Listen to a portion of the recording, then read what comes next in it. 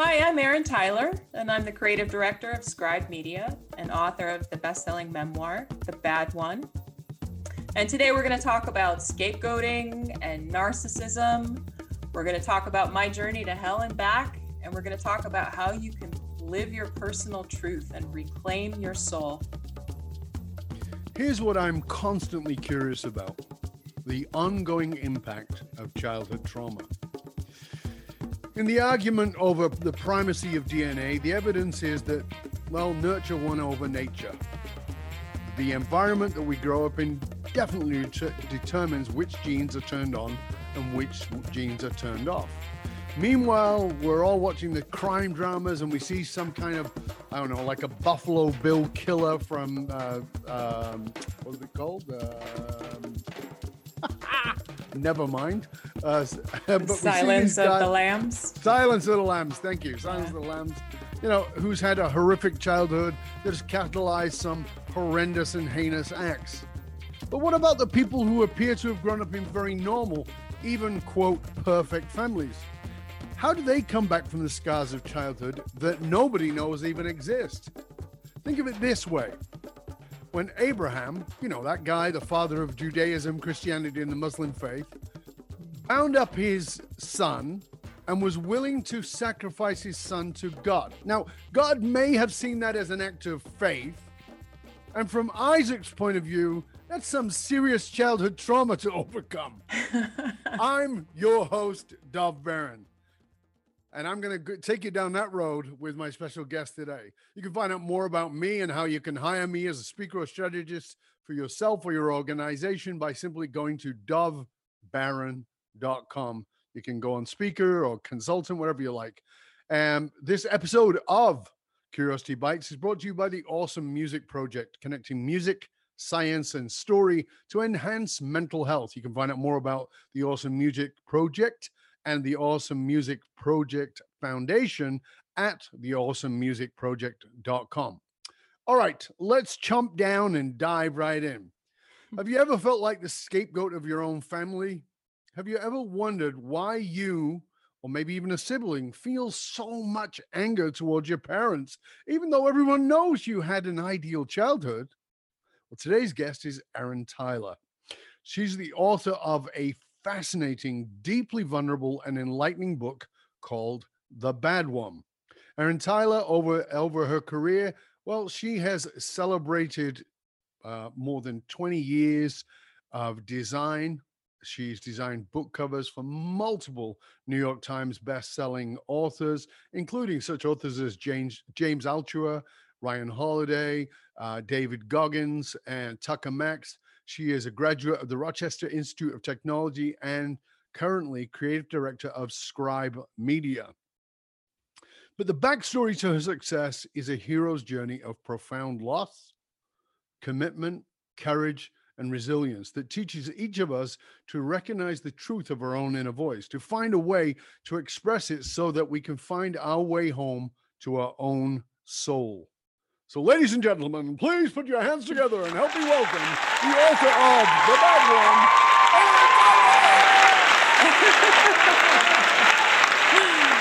Wow, what a welcome. Thank you. So good to have you here. I have been really looking forward to this because I think what you do in this book is not only brave, but incredibly important for people who think they're mad. And that's my term, not yours. People who think they're mad and because they have a sense of who they are, they have a sense of how they've been, and they've been told they're not that, they're something else. And it feels like they're going crazy. And some of us have had moments like that in our childhood, in our primary relationships. It can happen all over the place. We want to talk and dive deep into that. But before I start, I always like to start by asking this one question. Presently, what do you find yourself most curious about? I believe that curiosity is the key to life. And I always like to ask that question because, we find ourselves sort of, I'm really wondering about that these days. What is it for you? Wow, that's a great question. Being an American and having just gone through this insane election, The thing that I'm most curious about is just how we became so divided, and how the dialogue between the two sides broke down so severely, Hmm. and what it is that we can do to repair that. And I believe a lot of that is kind of some of the things that we're going to be speaking about.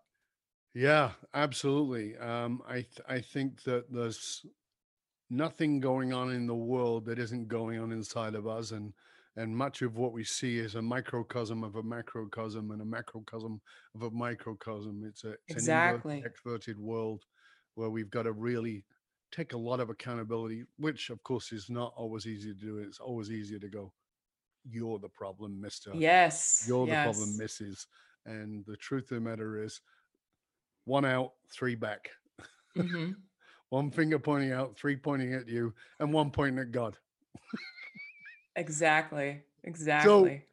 um, this is a beautiful book. For those of you who are watching on video rather than listening, you can see that I'm holding up the book.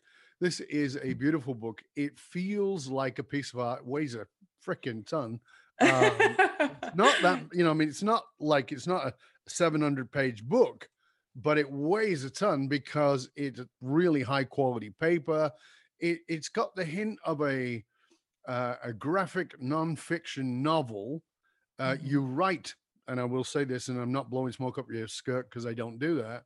You write beautifully. You're a beautiful writer, uh, and it's like I said, it's a piece of art. I mean, when you look at the imagery inside of it and the way it's been laid out, the black pages, the white pages, the graphic imagery. I mean, it is truly a stunning piece of work, and I really was impressed by how beautiful it was. In case you're looking at the images, like I said, it's got this feel of a graphic novel, and it actually was, like I said, beautifully written. So I know that you and I previously spoke about you found writing to be your way to bring forth what was hidden within you, Mm, sort of mhm. by you, for you. So that is where I want to start here, is because it was by you, for you. So why write this when many would consider this a very personal and deeply vulnerable book? I know that you were originally writing for yourself. So why did you decide to write for something that would come to the world? That for me is interesting to start there because it's a very private book. Yeah. I mean, I really believe in talking about the things that no one talks about. Mm, I believe that when we keep secrets, we do a grave disservice to ourselves and our children. hmm. Uh, and I really feel that it is our responsibility as human beings to come forth and tell these kinds of stories that, maybe they're taboo, maybe you're not supposed to, but I think it has to happen in order Yeah, for us to heal, the wounds. certainly agree with that. However, my question moreover to you is this simplicity of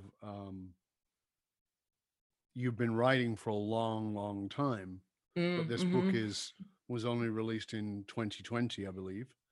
Yeah. So what was it? I mean, you probably had volumes before you ever released the book. What was it made you decide to put the book out now as opposed to 5 years ago or 5 years from now, for that matter? Yeah. One of the stories in my book is my mother dressed me up as the devil for Halloween. Yeah. Uh, Front cover of the and book, by the way.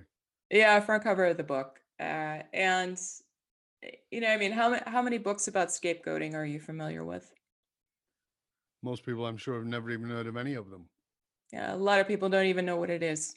No. Uh, Maybe 4 or 5 years ago, a little girl came to my door on Halloween dressed as a devil. Really? And yeah, she came to my door on Halloween dressed as a devil. And it was very triggering.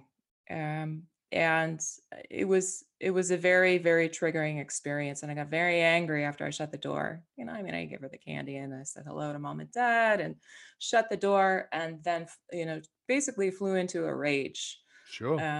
Yeah, it was a very, very triggering experience, and it's always writing is something that I have done every morning of my life since 1998. I'll Mm. do it the day that I die. I will write. Um, but you know, it was that experience of that little child coming to the door that made me sort of realize that I wasn't doing enough for scapegoat kids. It wasn't enough to just heal myself. I had to do something to share my story.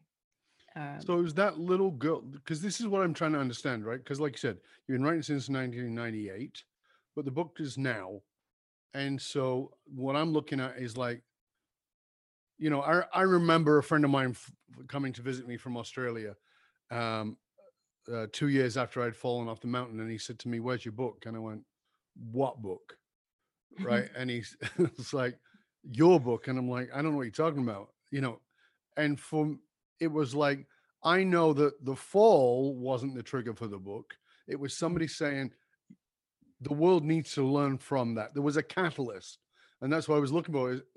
So it was that little girl that like, I got to take this writing and make it public, or not even public, but published in a book form. Was it that said, this is how I can make that bigger difference? Or is it something else? Or is that a piece of it? that was a piece of it. Right. People have been telling me for many, many years that I needed to share my writing in the form I'm of a book. sure. I work in publishing. I share my writing with friends. I had been told for years, you have to publish a book. This is a great story. You got to share this story with the world. But I do not think until 2019 I was that willing to sort of radically live in the truth of that book and Right. and accept that emotional truth that was my emotional reality, because that's a painful and difficult thing to do if you grow up in a dysfunctional family. Absolutely. So I want to dive into that because um, the subtitle of the book is Growing Up as a Goat. And of course, I mentioned the Abraham Isaac thing, and that is a biblical piece. And again, it's actually in the beginning of the book where you talk about what a scapegoat was, and that people would lay their sins upon a goat, and then it would, die in the desert, sort of thing.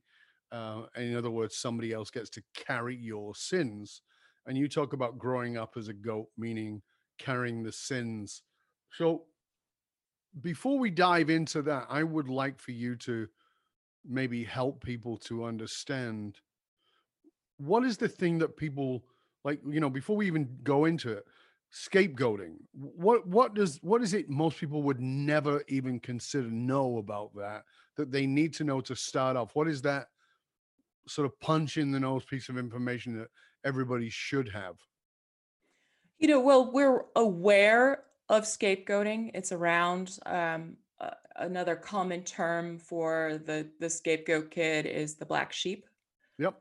Very, very common term. I mean, every family has one, right? I would know Um, nothing about that. yeah, I mean, it's an incredibly common phenomenon. There's even a lot of pop culture, a lot of really great books Hmm. um, that sort of somewhat slightly kind of mention the phenomenon and the experience, Hmm. but nobody really sort of tells the story from the point of view of the scapegoat. And what the scapegoat is it's the blame bucket. It's the center of blame.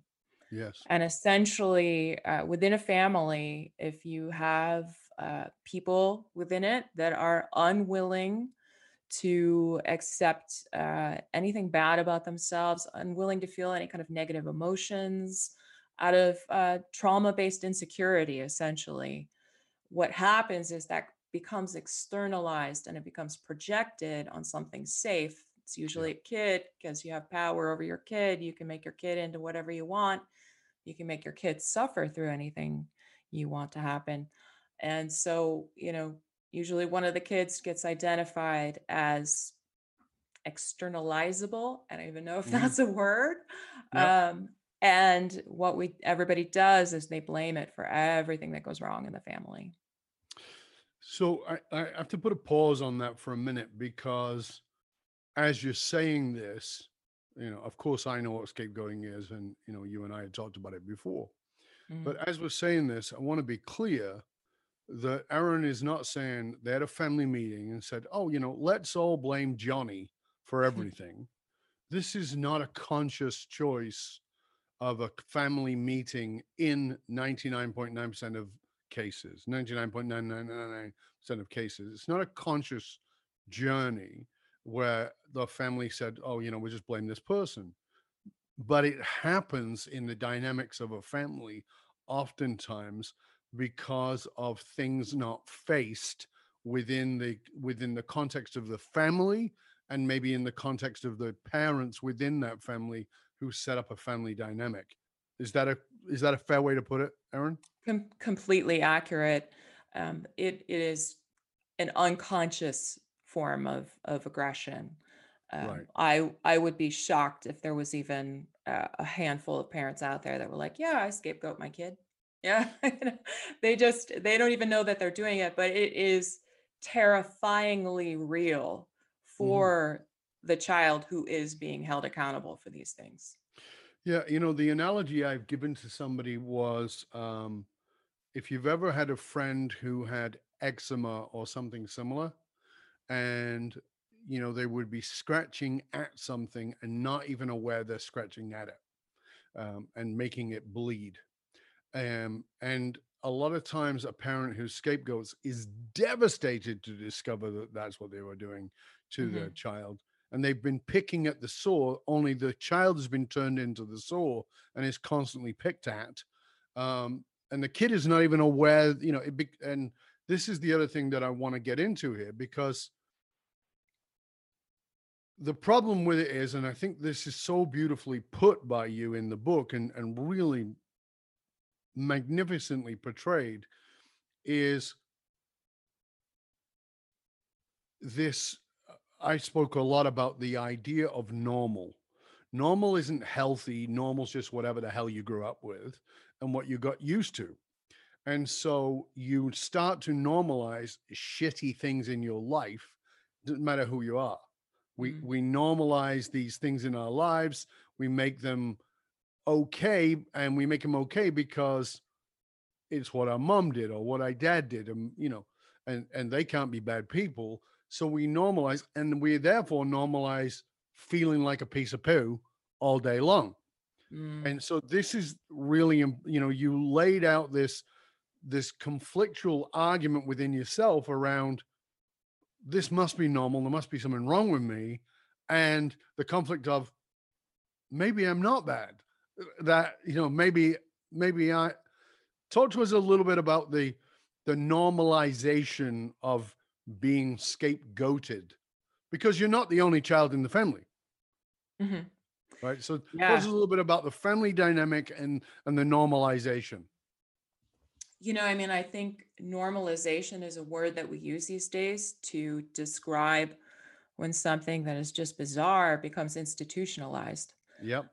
I think when you are born into a dysfunctional family, normal is reality.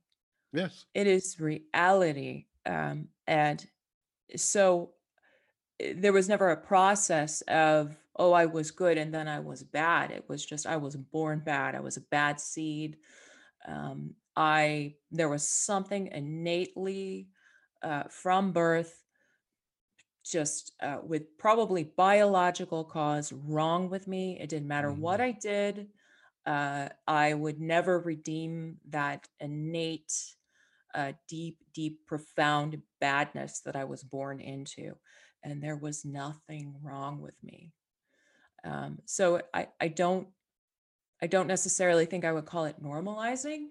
I think I would say that, when you are born into a dysfunctional family, it is your reality. It is all you know. All you know is that, this is what's real. You are bad, and there's nothing you can do to redeem it. So that's a great point, and a good distinction. So it's not even it is not normalized to that individual. It just is.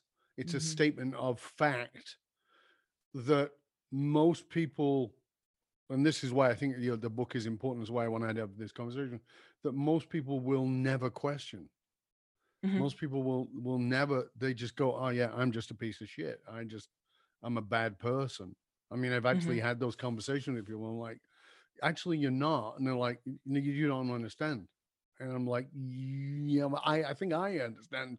I'm not sure that Yeah. you do, right? So Yeah. it's just because I've always said it's impossible. Nobody is objective in a subjective reality. It is impossible for a fish to Yes. describe water, and this is the water you live in. Is you're the bad one, and therefore, why would you question it? But there does come a point, an awakening in one's evolution psychologically, where you may begin to question, and certainly that was where you got to, and I want to go to that in a minute. But you just talked about it not being normalized, but simply the way things were. Yeah. Let's just say with scapegoating as a general first.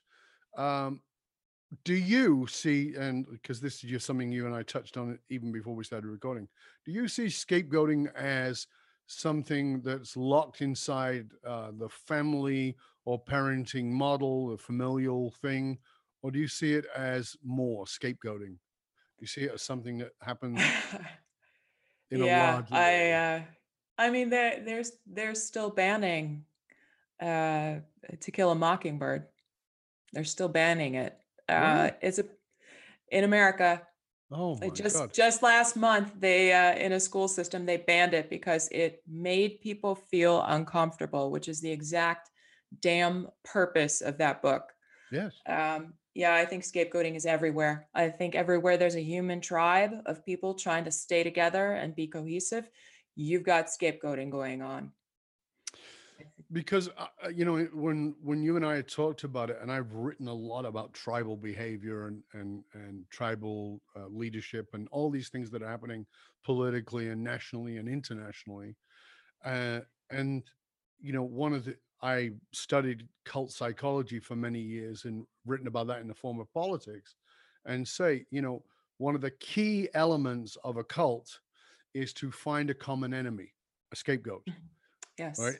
A common enemy, and then keep sacrificing that scapegoat every day until everybody learns that's where you put all your sins every single day. So whether Mhm. that is Muslims or whether that is Jews in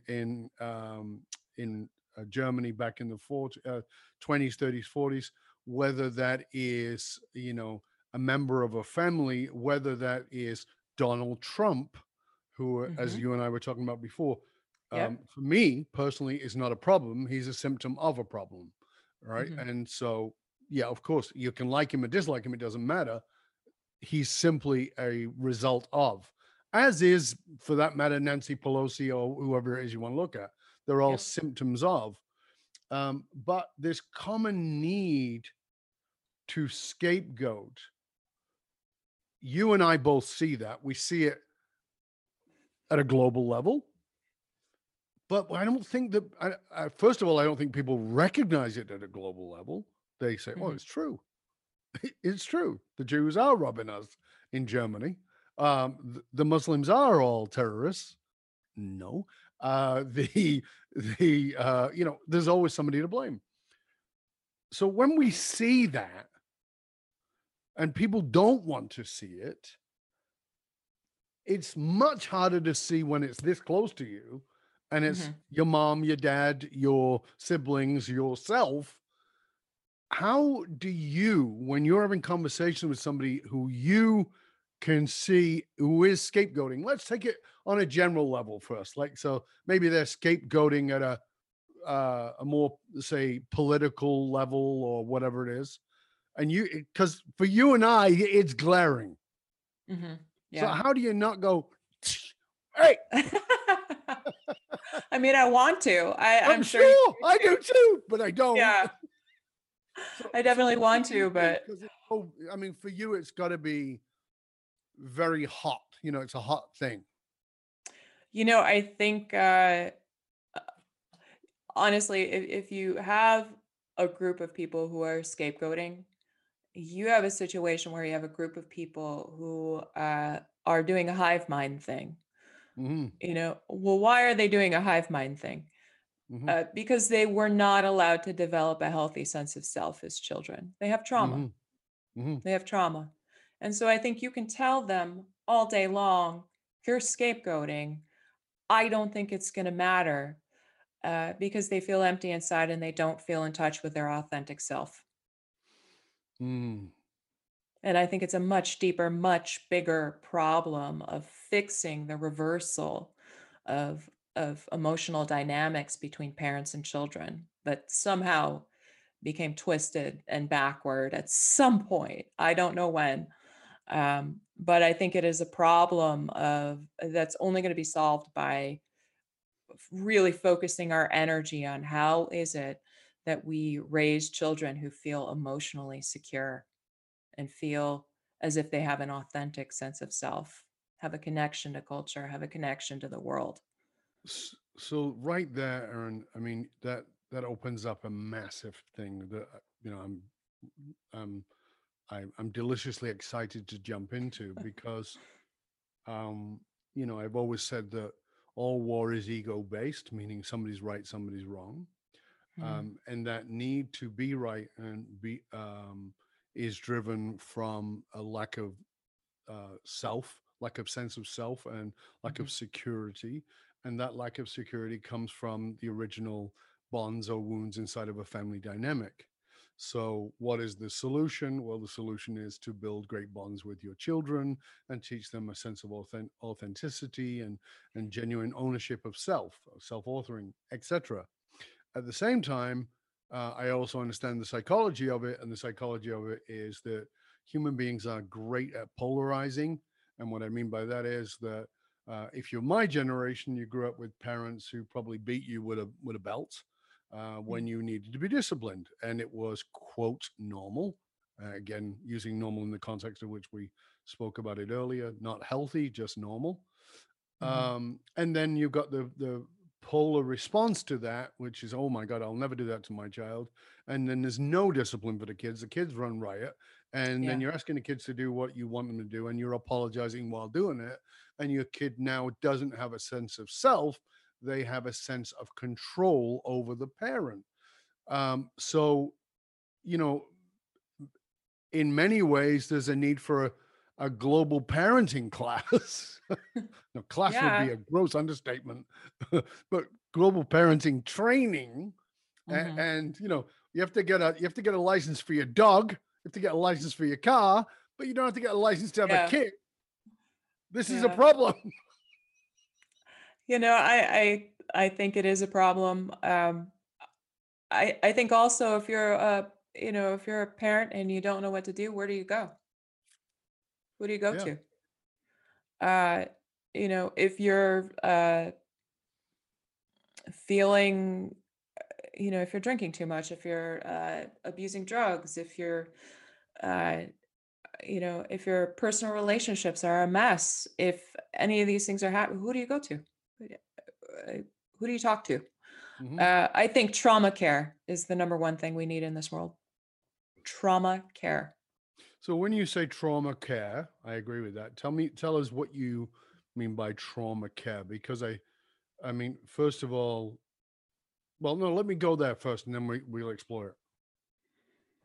What do you mean by trauma care?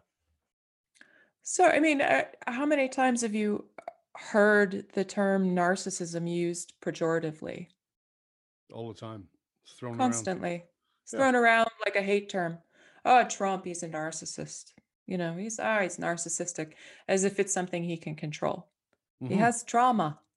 He Yes. has trauma. Hmm. And so does every other narcissist. Yep. So it's a reframing of how we see the human individual, and then we need to dump as many resources as possible into trauma care, and that means talk therapy, that means uh, EMDR, that means psychedelic therapy. And that's a kind of a naughty thing to say in this day and age. No, It's it's getting a little exploring that, bit, which is great. We've actually done some episodes on this platform about it. yeah, it's a miracle for people who have trauma. It's an Yeah, absolute miracle. It's like yeah, 5 years of therapy in 5 hours. yeah, exactly. Um, yeah. So it's giving people access to these kinds of resources, that we're going to see the greatest gains in terms of like being great parents towards our children, being better individuals towards each other, being, um, you know, being better neighbors in terms of countries relating to each other. I think that's going to be, you know, the place where we're going to see the greatest gains in terms of things that we want to achieve. And I agree with you. The challenge becomes the fish is swimming in the water. Hmm. And so, well, you know what? Okay, let's just use the example you brought up. People saying, well, Trump is a narcissist. You and I see him as a traumatized child who is in an adult body. Okay. But if you went to that person and said, listen, here's your symptoms, here's what this looks like, and here's some help, that person would likely tell you to go forth and self multiply. And um, that person's not likely to A, admit the trauma. We've seen that. Um, B, admit that they have any kind of a challenge, Hmm. because the self protective mechanisms that are built around that identity is so like, that is the wall. Strong, Well, strong. that is the wall, right? Let's Yeah. build a wall. When I heard that from a psychology point of view, I was like, oh, yeah, I know what wall you're talking about. I did It's not too. the wall of Mexico, it's the wall of letting anybody in. So Yeah. the other piece of this is that, let's say that, I didn't meet him, and I'm sure you didn't. We didn't meet Fred Trump, but it's pretty easy to work out what kind of a father he was, Mm. and that he was probably traumatized, and it's a multi-generational process. Hmm. And I'm pretty sure from what I've read about Fred, he wouldn't have said, oh yeah, I'll listen to the symptoms and I'm going to get some help. So it's one thing to talk about trauma care, and even to build systems that provide trauma care, but it's a whole other thing for people who are traumatized to A, put their hand up and overcome the shame and say, yep, okay, I will, yeah, I need that. That's a whole different gig. And then even putting the hand up and saying, yeah, I can see that I'm traumatized, but I'll put my other hand up and get treatment. That's a different Hmm. gig again. So Yeah. talk to us about that. When, looking out in the world, we're going to bring it back on you. Don't worry, you're not getting away. We're going to bring it back on you, but I want to, I'm happy to talk about the world. I know you are, but what I really want our listeners to get, our viewers to get, is this understanding that you, as in you, the listener viewer, are very likely, in all possibility, traumatized at some level. And a lot of people don't want to say that because they don't want to A, feel like victims, B, they don't want to look don't want to look weak, and they don't want to have shame. And I want us, you and I, to bring forward that you're not a victim, you don't have to have shame. Hmm. Um, and but the identity piece is going to be the hardest thing to overcome. And in stepping forward and saying, I could do with some assistance here, right? Yeah. I mean, I have a lot of, I would say, probably avant-garde ideas about what it is that narcissism is and why it is so problematic. And I think, I don't think that narcissists are as untreatable as most clinicians would say. I really Mm. don't think they are. Heinz Kohut did a great deal of work with narcissists back in the 50s and 60s. He found them easy to work with eventually when he changed his sort of modality as being less authoritarian. Hmm. Um, I think the problem is narcissists are so easy to manipulate. And I think we have this system of identity politics where we have narcissists on one side and narcissists on the other side hating on each other, and they're very, very easy to control. And I think they're very easy to advertise to. I think they're very easy to manipulate. And I think that's why we don't do anything to treat people with narcissism. We say they're so uncurable. No, you can't cure them. Well, Heinz Kohut did it. That right there is something that you and I agree on, is that narcissists are so easy to manipulate. Mm-hmm. And everybody thinks that you can't manipulate a narcissist because they're so fixated. And because they're fixated, it makes them a very easy target. Yes. And that's what nobody seems to grasp. If I volunteer to blow smoke up your skirt and you're a narcissist, I'm your best friend. And I can Mm-hmm. get you to do whatever I want you to do as long as I keep the smoke machine. Yeah. Right. And I think that I had a conversation with somebody inside the Trump, who has been on the inside of the Trump administration, a private conversation, and I said, well, it's very clear to me that Donald Trump is a puppet. Mm-hmm. And the person said to me, oh my God, nobody's ever said that to me before. And I thought I was the only one who thought it. I go, what? No, it's obvious. Mm-hmm. I see that that's exactly what he is. I mean, Yeah. I can like or dislike the man. I can agree with his policies or not agree with his policies, but I can see and I can see how easy it would be to do that because, as you said, narcissists are so easy to manipulate. But because of that, they also make it. Do you feel like it's been sort of heroified in the American mentality of, the good fight of Americans, we're going to overcome, and here's this narcissist and we kind of heroify them. I mean, yeah. I mean, Ayn Rand, self-interest, capitalism, it all goes together so nicely. And I think that is the story of the American, the successful American. And I think a person who is operating on that level of disconnect between, their bluster and what's really going on inside of them is a deeply troubled individual who's terribly unhappy. But I also think they're very easy to manipulate. It's very easy to get them to vote for what you want them to vote for. It's very Absolutely. easy to get them to worship as you want them to worship, or to go to war if you want them to go to war. And so I think that's why we pour no resources into treating people on a level that is really going to help them out and cure That them of what ails them. is so insightful. We're already at the end of part 1. Can you believe it? Holy crap. Right. And I think that's some great insights right there in this part.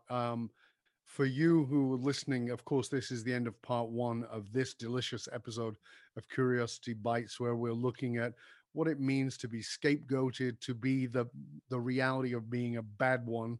And we're going to come back in part 2 with Aaron Tyler. And this is something that you really need to take the time to listen to, pay attention to, and really maybe a little bit of self-examination of not only yourself, but the family dynamic that you grew up in. Not about making anybody wrong, but being about able to recognize and validate yourself in the process. We're going to be back on part 2 very soon. So stay curious, my friends. Stay curious.